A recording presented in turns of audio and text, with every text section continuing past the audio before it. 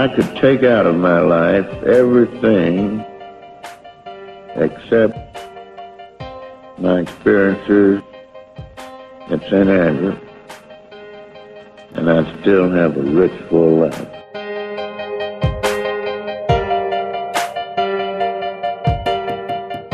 But the last tee shot I hit was more like it. That one in the playoff. Against Barton and Ray. That's right.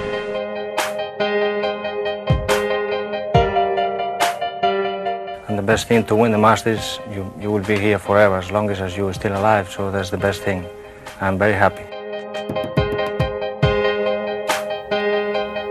Welcome to episode 109 of the Talking Golf History Podcast, and the second episode of the rise and demise of the Ben Hogan Golf Company. We are once again joined by John Barba of My Golf Spy to continue our tale of this once great company that has disappeared from the golf world once again. We start today's episode with the Cosmo World acquisition, a Japanese firm with the high hopes of acquiring the Ben Hogan Golf Company and Pebble Beach. If you don't know this story, it's about to get crazy, so sit back and enjoy. Let's dive into the rise and demise of the Ben Hogan Golf Company, Part 2. In 1987, they turn around a $2.5 million loss into a $2.5 million profit. 1987 turns into a banner year, but there's a little bit of chaos coming up in the story. Let's start with the tailwinds. What's going well for the Ben Hogan Golf Company, and then maybe dive into the headwinds. What are the problems they're facing? A little bit of chaos. Because you can never get a lot of good times at the Ben Hogan Golf Company. That's what we've learned. Like, we've done it, we're on top, and then, crap, what the hell happened? Yeah, wait, what could possibly... It's crazy. I mean, it's just insane. Great. What could possibly go wrong? Most people at least have 5 years of a good ride, but it's there's always waves in this company. Yeah, there's something lurking behind every corner. Remember we said earlier about the asterisk around that meeting that Austria had with Hogan in early 1987.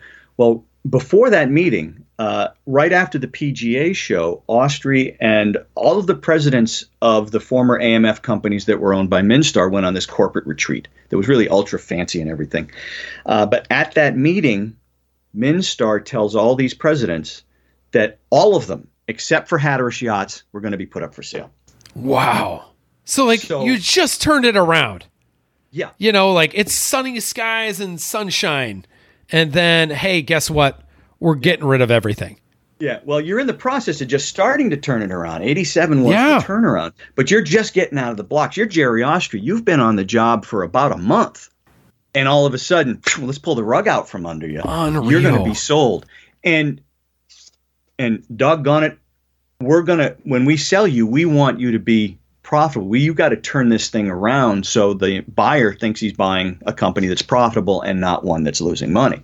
It's because we want top dollar for this, and we can't do that if we're losing money. So that's what's hanging over Jerry's head at that time. And through all of 1987, this is what he's doing. At the same time, he's trying to push through the Hogan edge. And develop what really was the first mass-produced, forged, perimeter-weighted cavity back iron. So this is on his plate all through 1987. Revive the company, get Ben Hogan back involved in the marketing. Remember the hats, and again get R&D on board with developing and get manufacturing on board to figure out how to manufacture a forged, perimeter-weighted cavity back iron, which had never been done in a widespread manner. Wilson had come up with one a few years earlier, but it was only sold at retail and really was kind of a footnote to history. The Edge was the one that really made history.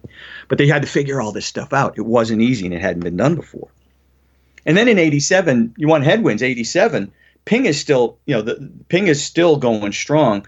The groove kerfuffle with the PGA and the USGA is coming along, and people saying, "Oh my God, these things have illegal grooves. I better go out and get a set." That's just how golfers think, right? It's like they're getting ripped for illegal grooves that are helping you too much. I need to buy these before they take them off the market.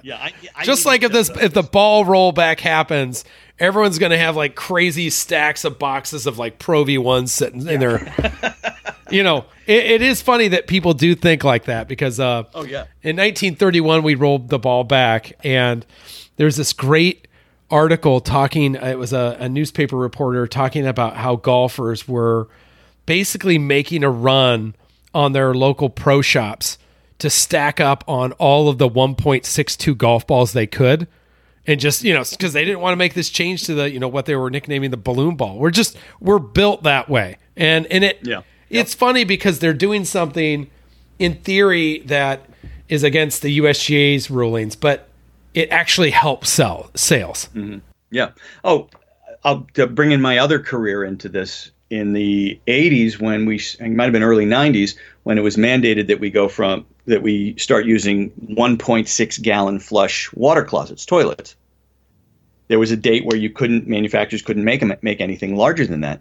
The sales of 2.5 gallon flush toilets went through the roof for the months preceding. Make a run on the inventory. We got to have them. The other thing that happened in 87 was the second best selling iron of all time was released, and that was the Tommy Armour 845S, which was basically a better looking Ping I-2. So now there's another element that Hogan's got to deal with, which is Tommy Armour. So there's good things happening, but okay, we're going to be up for sale. We got to keep this under our hat as long as we can, because we've got to stay focused on making the Edge. But in August, we have another competitor that we have to deal with. So does Ben Hogan know about at this time? Does Ben Hogan, is he aware that they're, going to sell the company, or how is he made aware of it? Do we know? Don't really, not anything that I could determine, but at some point during that year, the rumors started in 87. The rumor started that Hogan was up for sale. So Ben Hogan had to have learned about it. But what was worse in terms of the political and social climate at the time. It became known that a Japanese company was one of the leading bidders, or one of the leading candidates to purchase Hogan. Now, dial back to 1987. What was going on in 1987? It was what pundits called the economic Pearl Harbor. Japanese companies were buying up interest in the U.S. hand over fist, and you couldn't pick up the newspaper back then without reading a headline that a Japanese company had bought 20th Century Fox, or a Japanese company had bought the Rockefeller Center in New York City, or a movie lot, or a high-tech company, or real estate. It was at that point, people think, American car companies can't make a car worth anything. Everybody was buying Japanese cars. You remember Back to the Future, the movie Back to the Future? When Marty goes back in time, and the 1955 doc is looking at this thing. So no wonder this thing crapped out. It says made in Japan. Yeah, that's right. And Marty has to say, Doc, all the best stuff's made in Japan now. Yeah, and that's 1980s. Yeah, right around this time. All right, so that's what's going on, and against that backdrop, the Hogan company's trying to make the Edge. They knew they had a winner. They knew the design was sound, but they were having manufacturing problems. R&D and manufacturing it was hard to do. It had never been done before. The biggest problem was tooling for the cavity back. Yeah, when you've only done forged forever, it's a whole new animal. Yeah. So that was a real struggle to get that right, and they eventually did. They got it right, and they were planning. So everything's great. Right.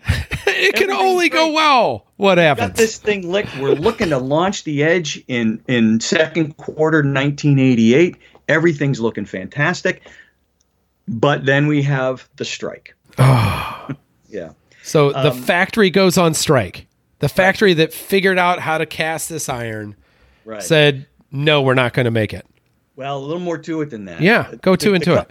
Hogan had been unionized since the early 60s. And for the most part, there was very little labor strife. They had some issues here and there, but nothing they couldn't overcome. In early 1988, the contract or the agreement with the Steelworkers Union was coming to an end, and they had to start negotiating to come up with a new one. Remember, the company's up for sale at this point, too. If we think about how Hogan was doing, they had that $2.5 million loss in 85. 86, Austria turned that into a $2.5 million profit. 87, they had a $4 million profit. Things are going well. Things are going well. The Steelworkers are saying, okay, we did our part. Now let's, we'd like to be compensated for helping you, achieve success. Exactly, which is ultimately reasonable. So they went to the bargaining table asking for a 10% pay increase. The Minstar team that was handling the negotiations basically got up and left. They made no counteroffer. They said, we'll get back to you. They come back a few weeks later with their offer. It wasn't a counter proposal. It was it wasn't even a counter proposal. Yeah. This is what here's the demand. Here's the demand. You're not getting a 10% pay increase. You're not getting a 5% pay increase. You will take a 40% hourly wage decrease. Wow. And it's not negotiable. 40%. Yeah. Take it or leave it. Wow. 40%. So here they're thinking, we're going to negotiate for a pay increase. It's, for all intents and purposes, seems to be a reasonable request. Obviously, you have potentially a Japanese company looking to acquire the company. So that's definitely in the minds of the ownership. And they go to war, right? They take a warlord mentality and say 40%. 40%. That clearly does not go well. Right. Obviously, they had reached a deal with the Japanese buyer at this time, and they said the deal was, hey, we'll buy this contingent upon you settling this labor issue on our terms, basically your terms. Where they're trying to break the union. That was the theory. Minstar was prepared for this. Okay, they had their ducks in a row, so to speak. So they had replacement workers all ready to go, and they had already they had plans written up to relocate the company to either Southern California or Mexico if they had to. Within hours of the strike becoming official, they actually hired a private security firm, an armed private security firm, to patrol the area with the unlikely name of Knuckles. Oh, wow. Yeah, I mean, again, if this Knuckles. is a movie, this is a movie. Your private security firm named Knuckles. Yeah, insane. Right. Austria was getting death threats and harassing phone calls. The VP of manufacturing, a guy named Doug Hendershot, was getting death threats to the point where Hendershot actually had to be driven to work each day in a bulletproof van with solid rubber tires. It's crazy. Yeah. And in his autobiography, Austria tells a great story about how he was at one of his son's baseball games. And he's watching the game, and there's this guy that no matter where Jerry goes, this guy's following him. And with all the death threats and everything, this guy's a stalker. So he's going, he goes over here to get a hot dog. The guy's following him. He goes over here to the men's room. The guy's following him. Everywhere he goes, this guy's following him. So he's starting to panic till turns out that this guy was a bodyguard that Knuckles assigned. He didn't even know. He didn't know. He didn't even know. So during the strike, as this strike's going on, the deal to sell Hogan was finalized. And the buyer was a Japanese company called Cosmo World, and they were sold for $53 million. This was all during the strike. But again, part of the deal was this has to be settled, and it has to be settled on Minstar's terms. When you have that incentive as management, you have the incentive to hang on. You can wait it out. The union finally had to break. The union finally, capitulated because they had to figure, 40% of something is better than 100%. Oh gosh, it's terrible. Yeah. So they finalized the sale to Cosmo World, and we meet Cosmo World's owner, a gentleman named Minoru Isatani. So they accepted the 40% pay cut. Yeah. Brutal. At that point, they caved. Brutal. You're going on a month of no pay. It doesn't look like it's going to change. They're not coming to you. Yeah, it's harsh. It's an old story. So that escalated really quickly, right? They went from the best of times to the worst of times to everything's looking up. Now we're being acquired. How did the acquisition go down?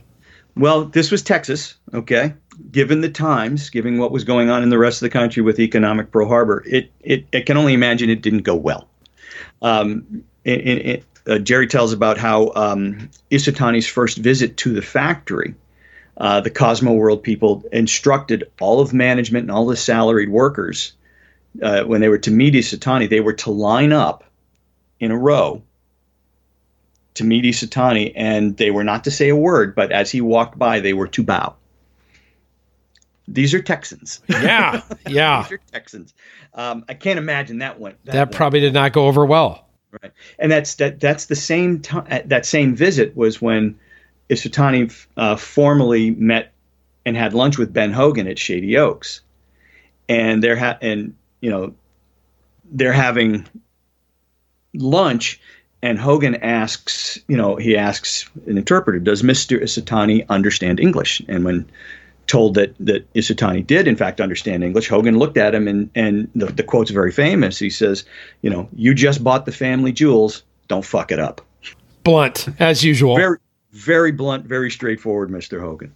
Now, whether you can make a case that he did in fact screw it up, but that's what will unfold in the future. The strike has been settled, but the workers aren't happy, right? There's still a lot of bitterness, a lot of resentment over the strike, over the 40% pay cut, and then, hey, we're Texas, but we're now owned by a Japanese company.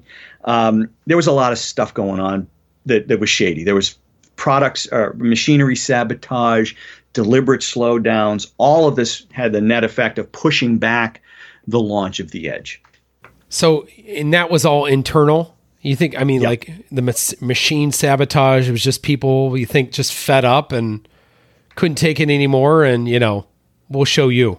Yeah, that's kind of the working theory. Gosh, yeah, that's crazy. Unhappy workers, unhappy, resentful workers. Yeah. And that's against the backdrop of just a few months prior, okay, before Minstar put them up for sale, before that was, Minstar had them up for sale, but before anything about the Japanese interest came out, Austrian management threw a big family festival for the employees, and Ben and Valerie were there, and all the kids were there, all the families were there. They had all kinds of activities and food and everything, and it was Jerry describes it as it was such a wonderful day. Everything felt great.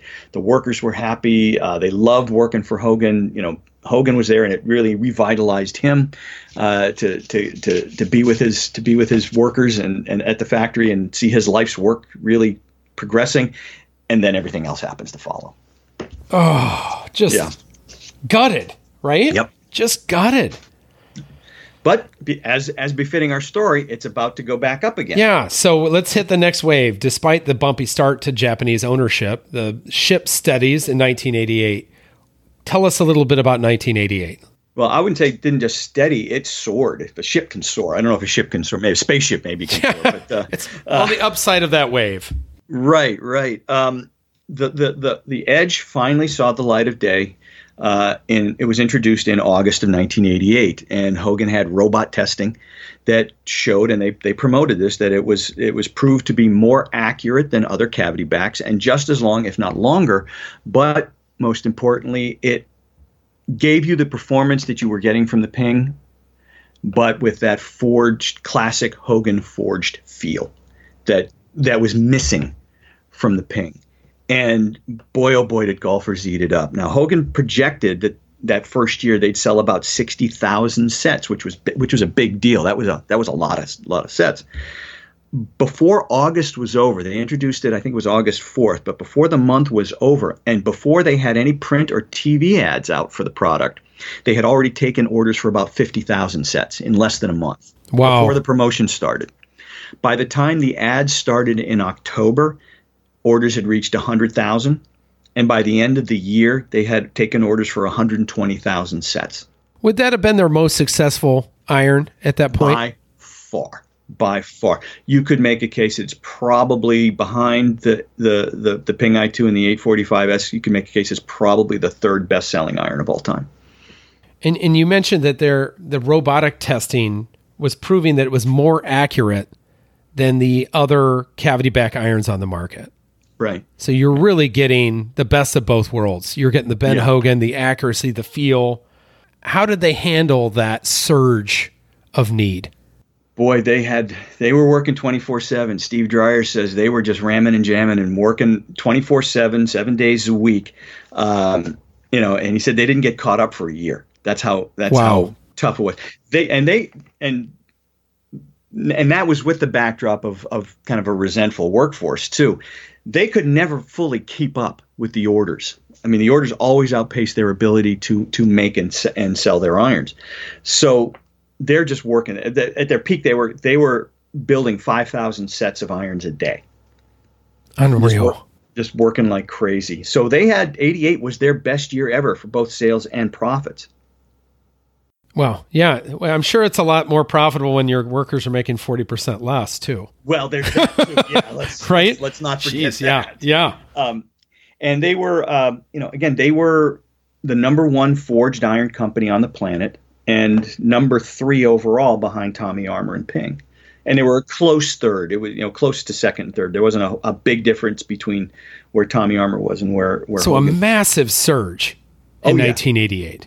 Things are going fantastic, but Christmas is coming. Christmas is coming. We know you don't get presents at Christmas at the Ben Hogan Company. You always get something else. What happened Christmas 1988? Austria's riding this wave of success, and the new management, the U.S. management of Cosmo World, really hasn't talked to him much about what's planned for 1989. So Austria finally gets a dinner meeting with Dick Babbitt, who's in charge of Cosmo World in the U.S., and Babbitt tells him that there's going to be a new direction for the Hogan Company for 1989. And Austria says, terrific, great, I'm on board. What do you need me to do to help with this new direction? And to which Babbitt replies, you don't understand. This new direction doesn't include you. Wow. And he was fired. I mean, what's worse is he was fired, and they told him, you have to go back, clean out your office tonight, and you're not allowed back in the factory tomorrow. You can't go back into the building. Merry Christmas. Merry Christmas. Merry Christmas. Yeah. Jerry tells the story. He thought he was looking forward to the 1989 PGA show. He was going to ride in on his white stallion, being the guy in charge, and they brought the Edge out, and the most successful year in Hogan history. And instead, he's out. I mean, he was kind of the mastermind behind turning everything around, from bringing Ben Hogan back into the marketing campaign to the successful turnaround to negotiating, or I guess navigating, the Japanese purchase of the company and the greatest profits they've seen, most clubs they've ever sold, and you're out. Right. Well, you can understand. I mean, part of it is understandable. You just spent $53 million to buy this company. You eventually want your own guy to run it. Sure. Yeah. I mean, that part's understandable, Yep. but the part that isn't understandable is you didn't give the existing guy even a look. Wait till the end of the year. You did a great job. You put us in great shape. Not even a thank you. You're out. Yeah, that's crazy. So who did they hire to take over? David Huber, a gentleman named David Huber, who was president or director of the National Golf Foundation at the time. And it's interesting. David tells it, he was a marketing guy. And he said, with the way things were at Hogan at that time, if they wanted a new president, they should have hired a manufacturing guy, because they were still having problems making the Edge. The irony was, Austria was a manufacturing guy. Yeah, right. He was VP of manufacturing before they made him president. So it was an interesting mix, going from Austria to Huber. And if you can believe it, the next 5 years are about to get even weirder for Hogan. So, but the good news is, I suppose for Hogan, is the initial impact, sales are still strong. Oh, yeah. They were about to enter their best years for sales.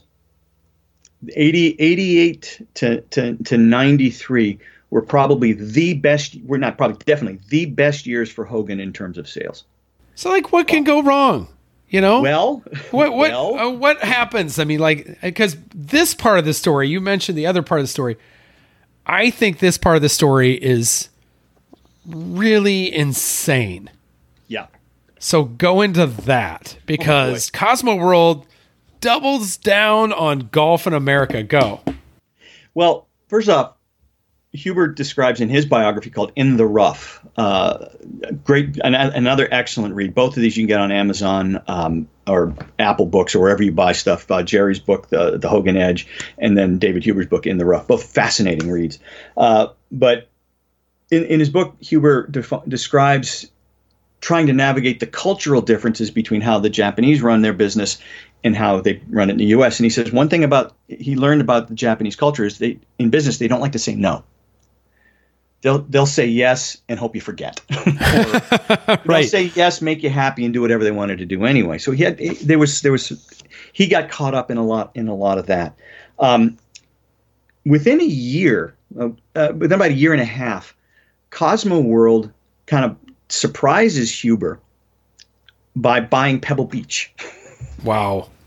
They bought the entire Pebble Beach complex. So the Pebble Beach Golf Course, the Lodge, Spyglass Hill, Del Monte, the Inn at Spanish Bay, and the Links at Spanish Bay. They buy it all, lock, stock, and barrel. They buy the whole thing for $853 million from Denver oil, from oil guy Marvin Davis, who had bought it previously.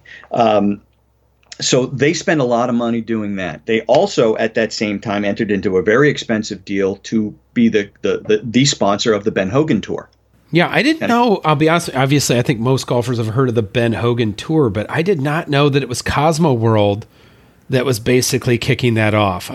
Who knew? Yeah, it's crazy. Yeah, they entered into that deal to start the Ben Hogan Tour, and the Ben Hogan Tour eventually became the Nike Tour, then the Nationwide Tour, then the Web.com Tour. Now it's known as the Korn Ferry Tour. So it had its beginnings way back then. Huber says, AMF never spent a lot of money when it owned Hogan, never spent a lot of money investing in the company. Minstar was prepping it for sale, so their financial arrangement was different. Cosmo World was putting money into it, but the thing about Cosmo World in Japan, there's really they don't differentiate between marketing expense and advertising expense. Marketing meaning branding. They figured the money they spent on the Ben Hogan Tour and the money they spent on the tour staff was no different than money spent on advertising. Yeah, they didn't see a direct correlation of, having Ben Hogan on TV isn't needed because we have the Ben Hogan Tour and that sells, our company. Yeah. So from their perspective, they said, we're spending almost $7 million a year on marketing. What do you need more for? What do you need to run advertisements for?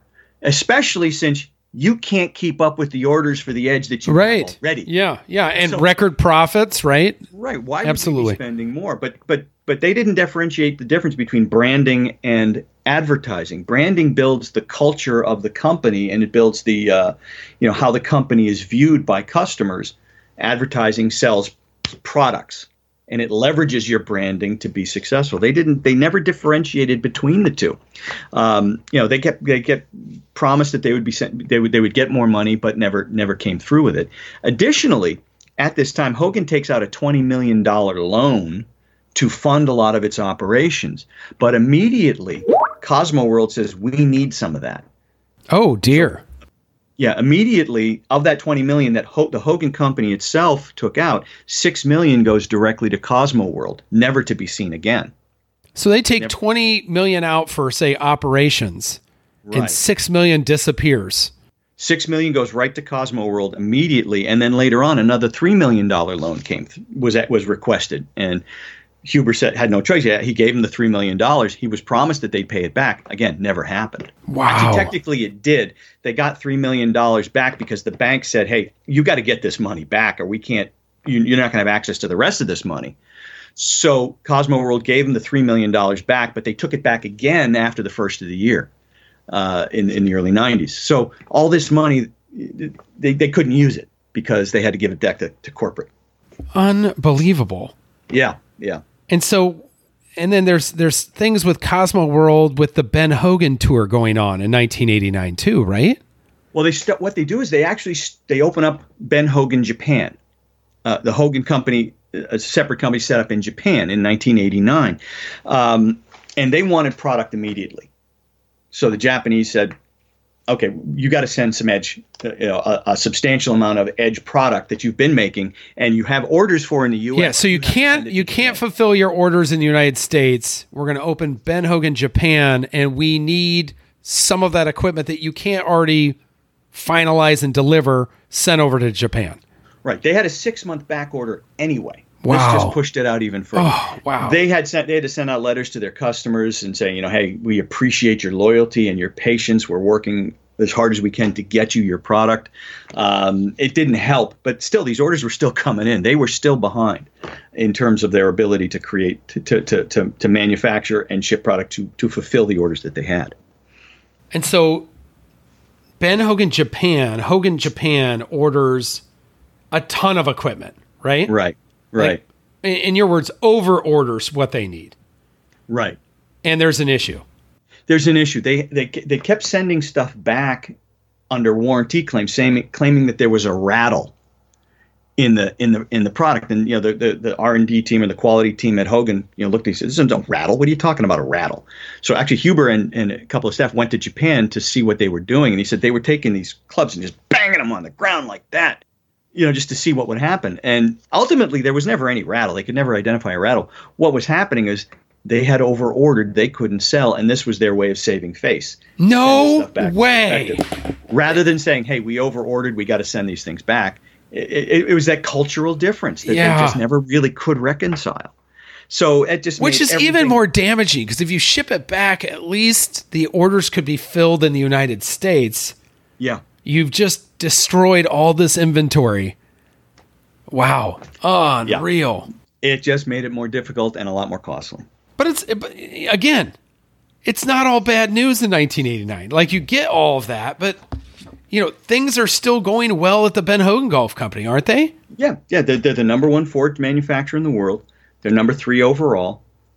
They've got orders they can't fill. Their orders are outpacing their ability. So that's not a bad problem to have as long as there's an end in sight.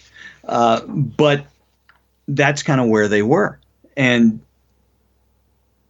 Huber's doing an amazing job, kind of like the old story of the boy sticking his fingers in the dike, trying to keep the flood from happening. He's trying to manage his way through a lot of this, and then the Pebble Beach curveball comes at him.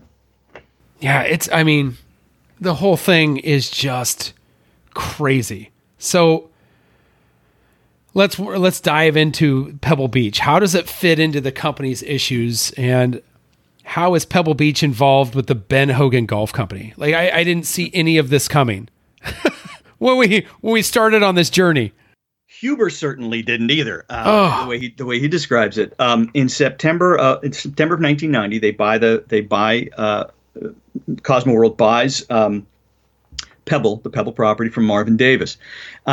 Huber learns about this in a letter, where he just opens his mail one day and his presence is required at a meeting at Century City in Los Angeles to finalize the sale of Pebble Beach to the Ben Hogan Company, and that he would be president of the new company called Ben Hogan Property. Okay. I knew. So it's under Ben Hogan owns Pebble Beach. Yeah, it's a new company called Ben Hogan Properties. Wow. All right. And Huber knows nothing about this. He's in the dark. Opens his mail that day. Yeah, he opens his mail and says, "Not only is your parent company buying Pebble Beach, you're going to be president." So he's going to be the president of essentially Pebble Beach, the Ben Hogan property, but he's still president of Ben Hogan Golf Company, correct? Right. And here's the thing: the management of Pebble Beach never really is fully resolved, because there were 3 people, Huber and 2 other people, who each of them thought they were in charge. And there was never so it was a dysfunctional relationship from the get-go, that nobody really knew who was in charge or who had the authority, and these 3 people were fighting with each other. And one of the cool or interesting twists of this is you went into what the Japanese wanted to do regarding memberships to Pebble Beach. Right. That's really interesting to me, because I did not know that. So again, we have this nationwide suspicion / fear of Japanese industry taking over the U.S. Now the Japanese have purchased this iconic American golf destination for like $800 million? $830 million. Yeah. So they have an idea to get all this money back pretty quick. They get an idea. They want to recoup their investments. So their plan is to sell memberships in Japan. In Japan, they had something at the time called the Japanese Golf Membership Exchange. It was where you bought and sold memberships. So they wanted. It wasn't a plan to make it private, but it sure did look that way. Yeah. Well, I mean, you'd have priority. It would be like a public-private membership, right? Exactly, but you had to be from Japan to buy the membership. Wow. They wanted to sell somewhere between 1,500 and 2,000 memberships at about almost $500,000 each. And if they did that, they could erase the debt for the purchase price. And then it would still be the public course that everybody knew and loved, but every so often, a jumbo jet filled with Japanese golfers would come over from Tokyo and basically take over the course or play to be able to play the course 5-6 times a year. 2,000 memberships. I would assume 2,000 memberships would mean that public play would be diminished quite a bit. I mean, but they were in Japan, so it was. I get it, but if I belong to Cypress Point, I'm going to be there quite a bit, and if there's 2,000 Connors, we're going to be there quite a bit, quite a bit. Right. So, how did this go over in the United States and Monterey? I mean, about as well as you would think. Yeah. I'm like, we have our resort course that is open for all. You need money and a tea time and maybe a hotel, and that's all you need. And then here's this idea for memberships. Go into that. Holy cow. I mean, it's just, what could go wrong? Cosmo World kept insisting, oh, no, it's still going to be, you're still going to be able to play it. It's just that we have this going on over here, the side deal going on over here. And people on the Monterey Peninsula were just, no, this is wrong. There's still a lot this is the early 90s, still a lot of people who fought in World War II that had long memories. There were golfers. I mean, there was a big surge in golf after World War II. Yeah. Right. And they, Cosmo World was putting a lot of money into the property too. They were getting ready for the 92 US Open. They had hired Jack Nicklaus to do some course upgrades. They built a new water treatment plant for the entire peninsula. They were putting some money into good things. There were good things involved. Right, but ultimately, Cosmo World couldn't pay for all of this without the membership deal.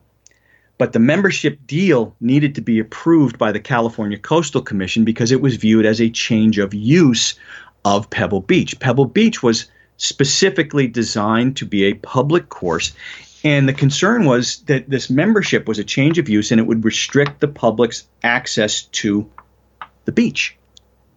And that was a big deal.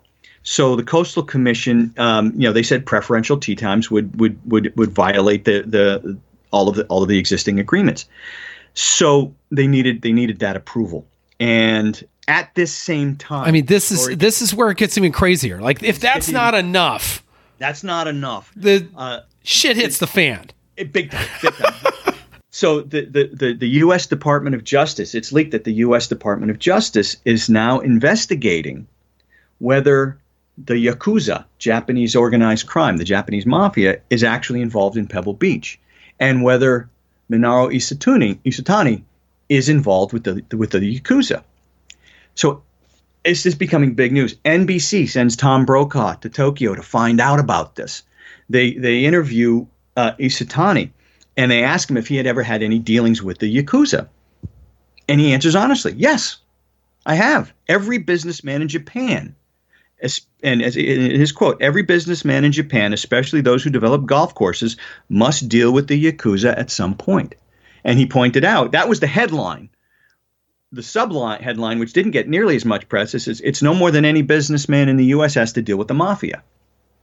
And he talked about, the Teamsters and all that. But he gave away the tagline. The tagline is that sticks. Yeah. So add another element to this thing. So the Coastal Commission ultimately denies the change of use permit. We've got the whole Yakuza thing going on that's causing nothing but grief. The final nail is the Japanese economy tanks. It takes a serious downturn to the point where the golf membership exchange actually has to close down. Huber at this point's had enough. The dysfunctional management relationship plus all this other stuff, he's pulling his hair out of his head. He resigns as president of the Ben Hogan Properties Company to go back and focus on Ben Hogan golf equipment in Fort Worth. Yeah, something he's been pulled into without, want or need. Right. Now, he in his autobiography, says, it wasn't all horrible because my office was Pebble Beach and he would go out. Yeah. Right. So it wasn't awful, but it was frustrating. As he's heading out the door on the properties business, He offers Isatani a plan to save Pebble Beach because they can't. They're in between a rock and a hard place here. They've spent all this money. They got to get out. Right. So he suggests that they sell all the other properties except Pebble, the golf course, and Pebble, the lodge. So sell the inns at Spanish Bay, sell Spyglass Hill and Del Monte. That can raise up about $350 million. And then part two was they could sell not memberships, but shares or limited partnerships. It could sell 49% of Pebble to the public. So you and I could have bought a share in Pebble Beach and been part owners. Isatani liked the idea. This is just before Christmas. Oh, God, help us Isatani likes all. the idea. And he says, I like it. Let's do this. I'm going to after Christmas, I'm going to send you a letter giving you the authority to do this, and you can set out the plans and make it happen. So we go into the new year of 1992, and Huber thinks, all right, cool. I'm going to get to be a part of the solution here to save Pebble, save this deal, and move the ball forward. So he's thinking this is a pretty good thing. And he's anxiously awaiting the letter. Rightfully so. Yeah. And the letter finally shows up, and he opens it, and he finds that it has nothing to do with Pebble Beach. It has to do the letter is to inform him that the Ben Hogan Company is going to be sold. And he's not to talk to anybody about it. Ugh. Right? Yeah. So again, the problem's not the Ben Hogan Golf Company, right? They over-leveraged acquiring the entire resort.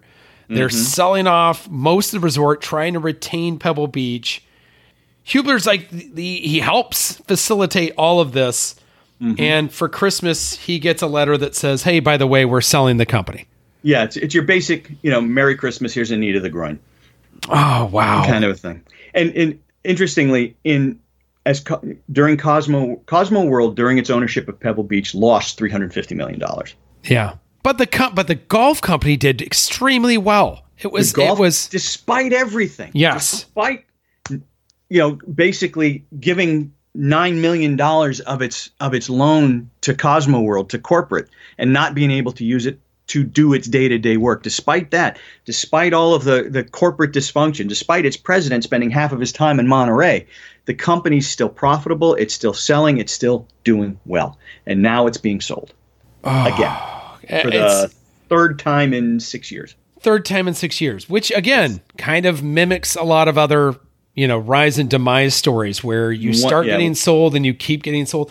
But this one, you're on the rise, man. I mean, you're not, the headwinds seem to be behind you, at least with the golf manufacturing business. And but you're a pawn in a corporate game. No, you're one of the chess pieces, and you're a pawn, and pawns get sacrificed. And to be fair, you're the smallest pawn of all, right? Yeah. You're $50 million company. It's not like you're a $300 million component. Right. So And who buys the Ben Hogan Golf Company, and how does the transition go? Well, remember that guy that bought AMF Bowling from Irv the Liquidator, Bill Goodwin from Virginia? He comes back into the picture, and he buys Ben Hogan for about $70 million. And that deal's finalized in March. Goodwin is, again, one of these people that, on one hand, you look at him as a villain, but the more you learn about him, like Irwin Jacobs, very different perspective on life. And in Virginia, he's actually regarded as a bit of a hero and a philanthropist and a supporter of higher education and the arts. His stewardship of Hogan ultimately didn't turn out to be his proudest moment. Huber writes about his first meeting with Goodwin, and I got to read you this word for word because this is kind of wild. And these are Huber's recollections of the conversation. But he said the first thing Goodwin said to him is, "I've seen your books, and I already know more about this company than you do. I understand better than you what the AMF culture is and what needs to be done to fix it." Now he's likening this to the AMF culture because he bought AMF Bowling, about 7 years prior, even though Hogan, that was 3 owners ago for Hogan. And then he said, "I swore I'd never do this again. I wish I had never bought this company." Wait a second. This is right after he acquired it. This is, "Hi, Dave. Nice to meet you." kind of, Their first get together. Oh my God. And immediately he's like, I shouldn't have bought the company. Right. Buyer's regret from the get-go. Right. And he gives Huber a hit list. First thing, too much money spent on R&D. Oof. That's all. By the way, that's never a good sign for a golf club making company. He's looking at his other businesses and he says, hey, what's the best selling iron out there? It's the Ping. It's an investment cast product. Let's do that. Let's just copy that. Why are we spending all this money on R&D? Let's just do that. He said the sales force was too big. And he said salespeople are by nature lazy. So we had to cut that. We had to cut that in half, and you had to cut their commissions and cut their pay. He said they were terrible at marketing and they didn't know how to make golf clubs. So what he wanted to do immediately was get out of the Ben Hogan Tour deal, which not a bad move. Yeah, that's not making you any money. Right. Steve Goodwin told me when I had a chance to interview him, he said Goodwin wanted Hogan to be a cast company instead of a forged company, which was totally against fundamental difference. Fundamental difference.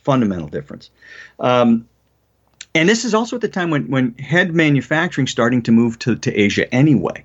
Hogan still made its own forgings in North America. So there was a pretty high cost per club there. So their manufacturing costs were fairly high. They outsourced everything else. The cast clubs that they were making, bags, gloves, everything else, that was all outsourced, but they were making their own forgings and doing their own assembly. His next move was probably the worst and harshest. Is he wanted to take the Ben out of the Ben Hogan company. Basically, let's pull back using Ben Hogan as our marketing icon. The person that helped not only start the company, but then turn it around. Let's take the old man out of the picture. Let's take the old man out of the picture. Wow. We go back to one of something that Huber actually did with Hogan. Another round of TV ads where they use the yellow sweater as a backdrop, but they're interviewing Ben Hogan in the foreground, and that's every one of those ads ends with "Nobody builds golf clubs the way we do," which was stolen by PXG, which in their ad. Of course, yes, right. But in those interviews, he gave the classic line. He says, when you hit explaining the difference between a cast iron and a forged iron. He said, with a forged iron, you hit the ball well. It's a feeling that goes, from the head up the shaft into your hands and straight into your heart. Yeah, which is famous just iconic. line. Famous line. They want to get rid of all that. Left unsaid, Hogan was very old at this time too, and they were I think maybe rightfully thinking about we can't pin our marketing on a guy who may not be with us for much longer. So that's the harsher reality of it, but it was cold. It was cold. Pretty cold. Yeah. And then they come up with they're trying to come up with a new product and a marketing campaign for a new product, and they come up. AMF's marketing company pitches them on the idea of the Panzer. All right, now hold on. Hold on a sweet second. I can't imagine. I mean, literally, this could not happen nowadays. Let's just go there, right? So I know I'm looking back at time and questioning something, but they're going to go into cast clubs and they're going to name the brand after a Nazi Germany tank. What the hell are they thinking? This is right after the whole, economic Pearl Harbor Japanese thing. Yeah. World War II's let's just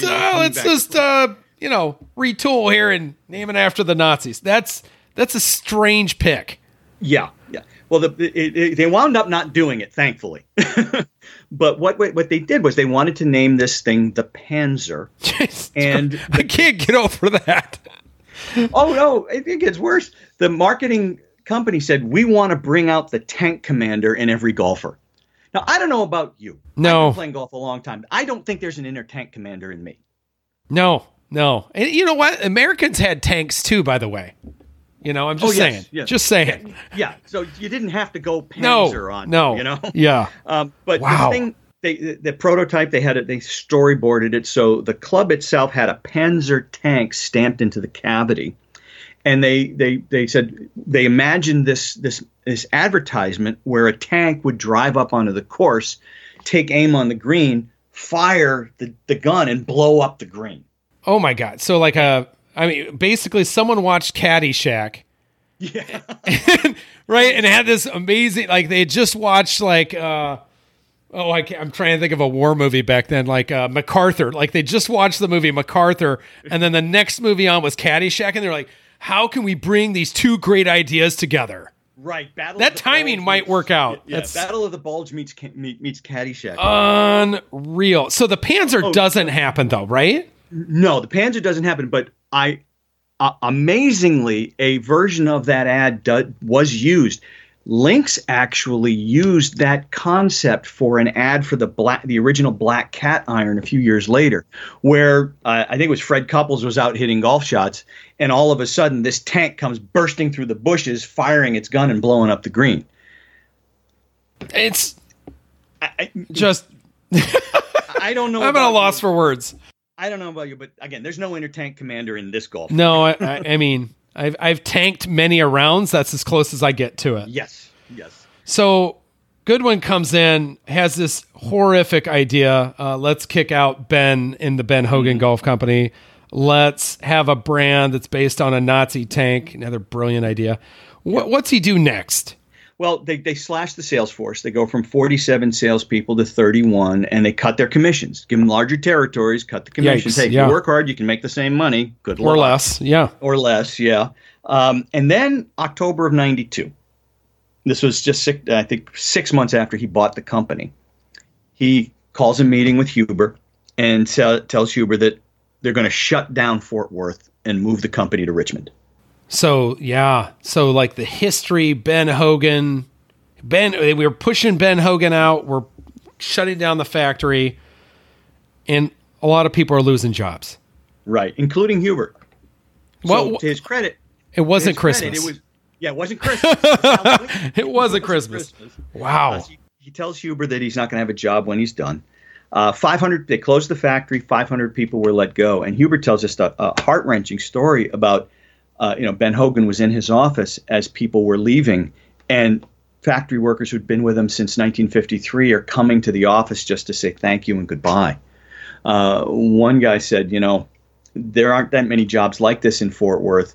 Having this job allowed him to have a life, to put money away, and he bought a pecan farm.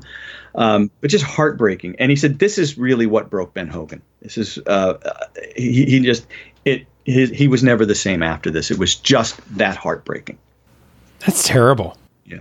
Point where actually after the day that everybody left, Hogan and Huber went to Shady Oaks to have some drinks, and Huber says, "Yeah, here I am on the worst day of my life, slowly getting hammered with Ben Hogan." And Hogan starts to talk about that he's been driving around and he has his eye on a piece of property and he'd like to start another company and call it the Henny Bogan Golf Equipment. No, Company. He did not. I did not know that. Oh yeah. So he's like, these guys, I'm done with them.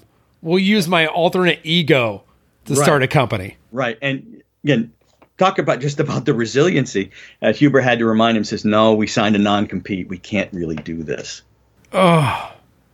So Hogan's on the outside looking in now.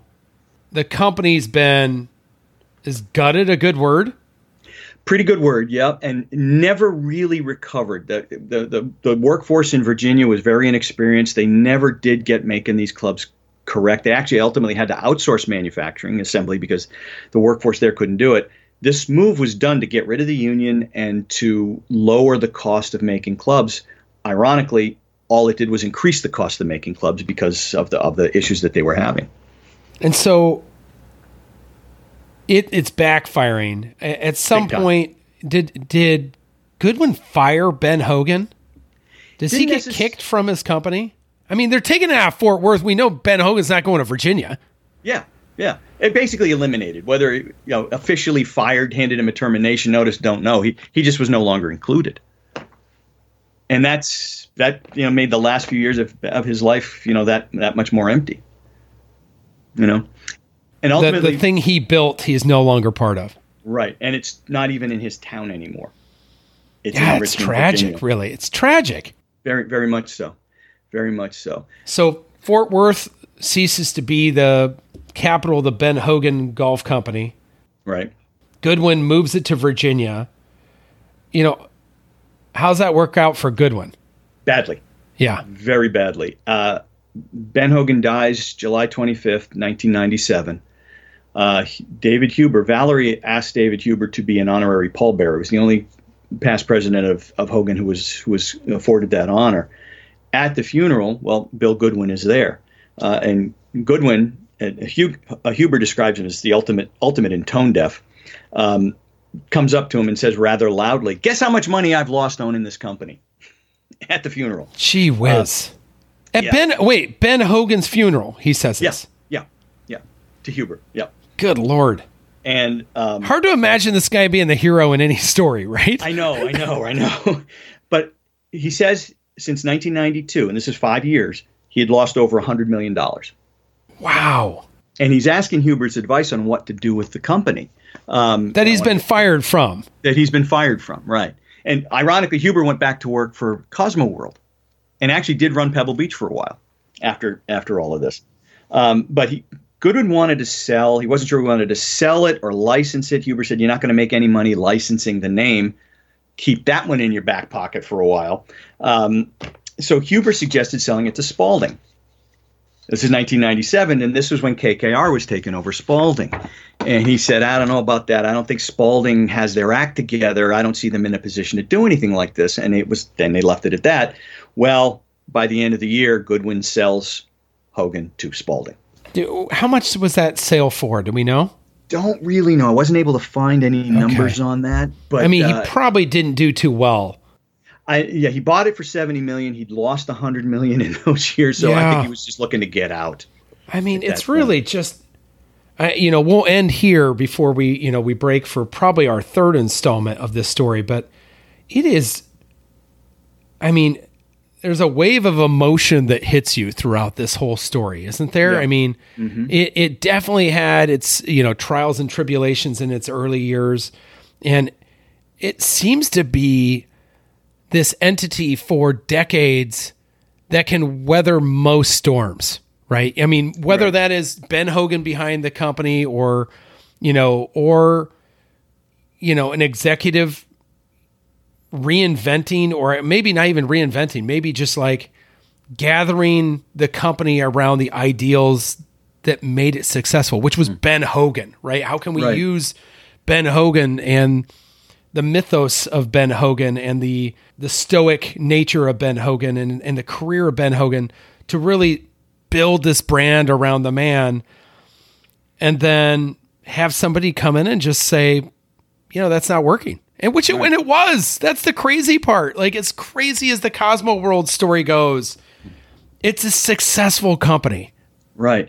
But from the time AMF bought it, it was a pawn in a much larger game of chess. It was a pawn to AMF. It was a pawn to Minstar. Minstar bought it for a purpose, which was to liquidate it, basically, sell it off and make some money. It was a pawn to Cosmo World to expand its golf empire. And, the money they borrowed, they used to build golf courses in Hawaii for other projects. I mean, it was a pawn. When Goodwin bought it, it was part of his larger conglomerate, and it was he regretted it immediately. It was a pawn to him. Spalding, it had a chance because Spalding was golf centric. Yes. They bought this for a reason, and as we'll see, Spalding does actually a remarkably good job with this brand.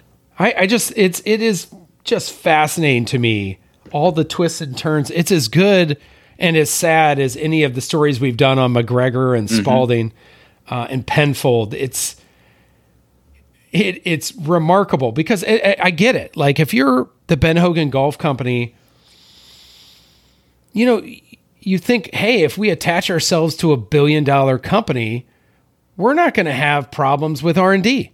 We'll be able to compete with anybody out on the market, whether that's, McGregor or Spalding. We'll have a name for ourselves because we have this conglomerate behind us.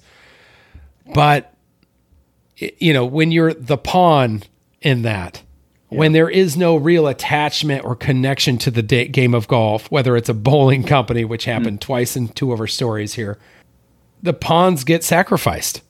When you're a means to an end, it doesn't end well. Yeah. Gosh, it's so sad. It's You know, you look back at, I know you're an equipment aficionado, and you look back at some of the beautiful irons and woods that were made by the Ben Hogan Golf Company, and just knowing that Ben Hogan's overseeing these irons and giving them the blessing and, checking them out, and that there's a level of perfection.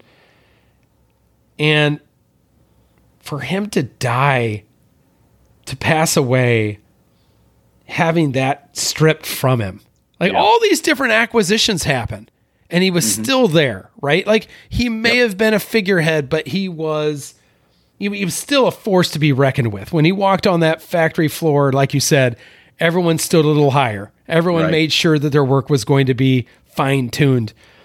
And then in the very end, at the latter part of his life, to have that taken away. And not just the figurehead status, but like taken out of Fort Worth, and this idea that you are, there must have been a great sense of pride that you're giving back to the people of Fort Worth. Having that taken away, that cord pulled, had to be...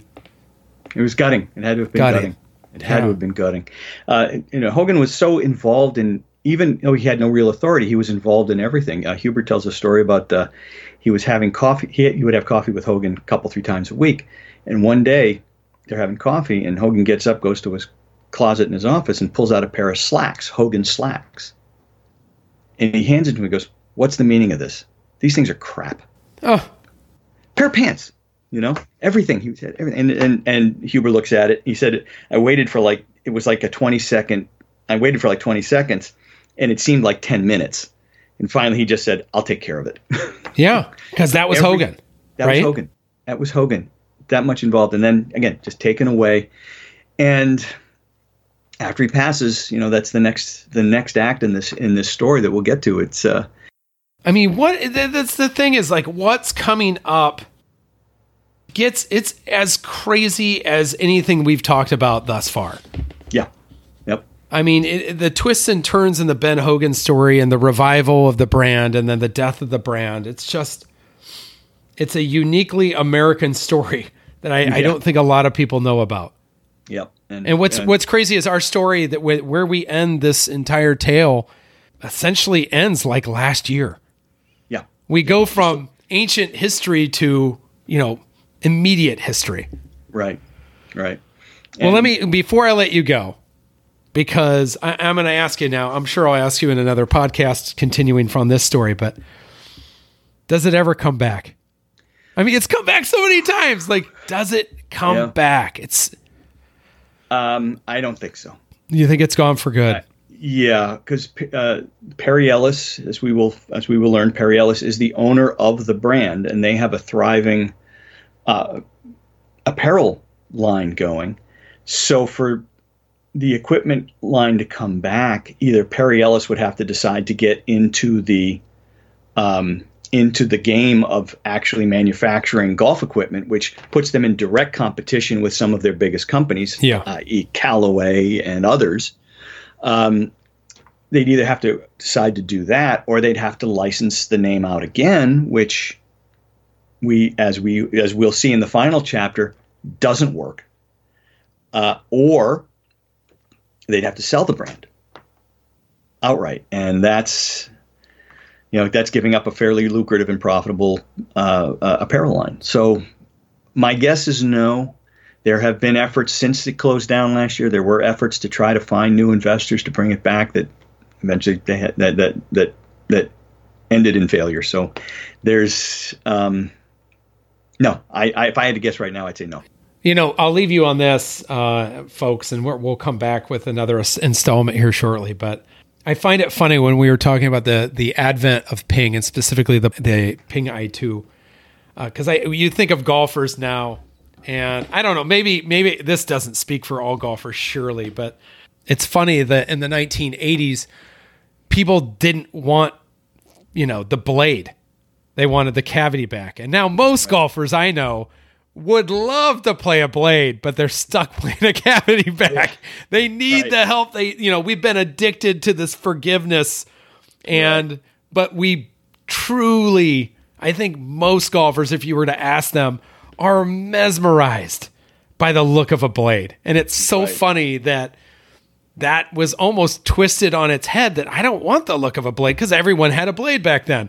I want this cavity back of Ping that had all this forgiveness. And it was some obviously is the forgiveness everybody wanted, but the look, it was like, this is the future. And now we look back with nostalgia and we say, gosh, what's the most beautiful club that's ever been made? I swear that list is going to be 8 out of 10 things will be a blade. Right.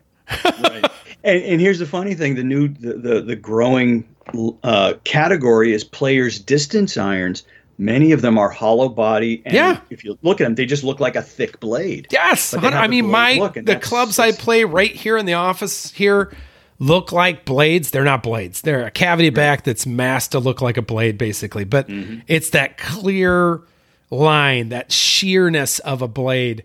I when you told that part of the story, I didn't want to interrupt you because it was so good, but I just thought of that. I was like, I mean, how funny is it that we are mesmerized by the blade, whereas, not even our forefathers, I guess, just, in the 1980s, we were looking at our younger selves. Our younger selves were looking at but that you can see all the technology here, It's amazing. Well, John, thank you so much for your time. It's, obviously we have a lot more of the story to tell. Where are we? An in the 90s? We are in the 90s. We're about ready to kick off the Spalding Calloway years, which again is fascinating. So and Act 3 is an interesting culmination of this entire. Well, we know it's going to go well because we did a rise and demise of Spalding Golf already. Yeah. So we if you've listened to the show before, you got a pretty good idea where that might go. Thank you so much, John. We'll talk to you soon. I can't wait. What an unbelievable story. Cosmo World's acquisition of the Ben Hogan Golf Equipment Company and then Pebble Beach. Their failed attempt to make Pebble Beach a private course for the Japanese elite, and then the downfall of both their efforts at Pebble Beach and Ben Hogan. And finally, we end part 2 with the tragic death of Ben Hogan. We are 2 episodes into the history of the Ben Hogan Golf Company, and I really want to know your thoughts. Are you enjoying this tale of rise and demise? Let me know your thoughts and make sure to rate the show and leave a comment. Until next time, yours in golf history, this is Connor T. Lewis.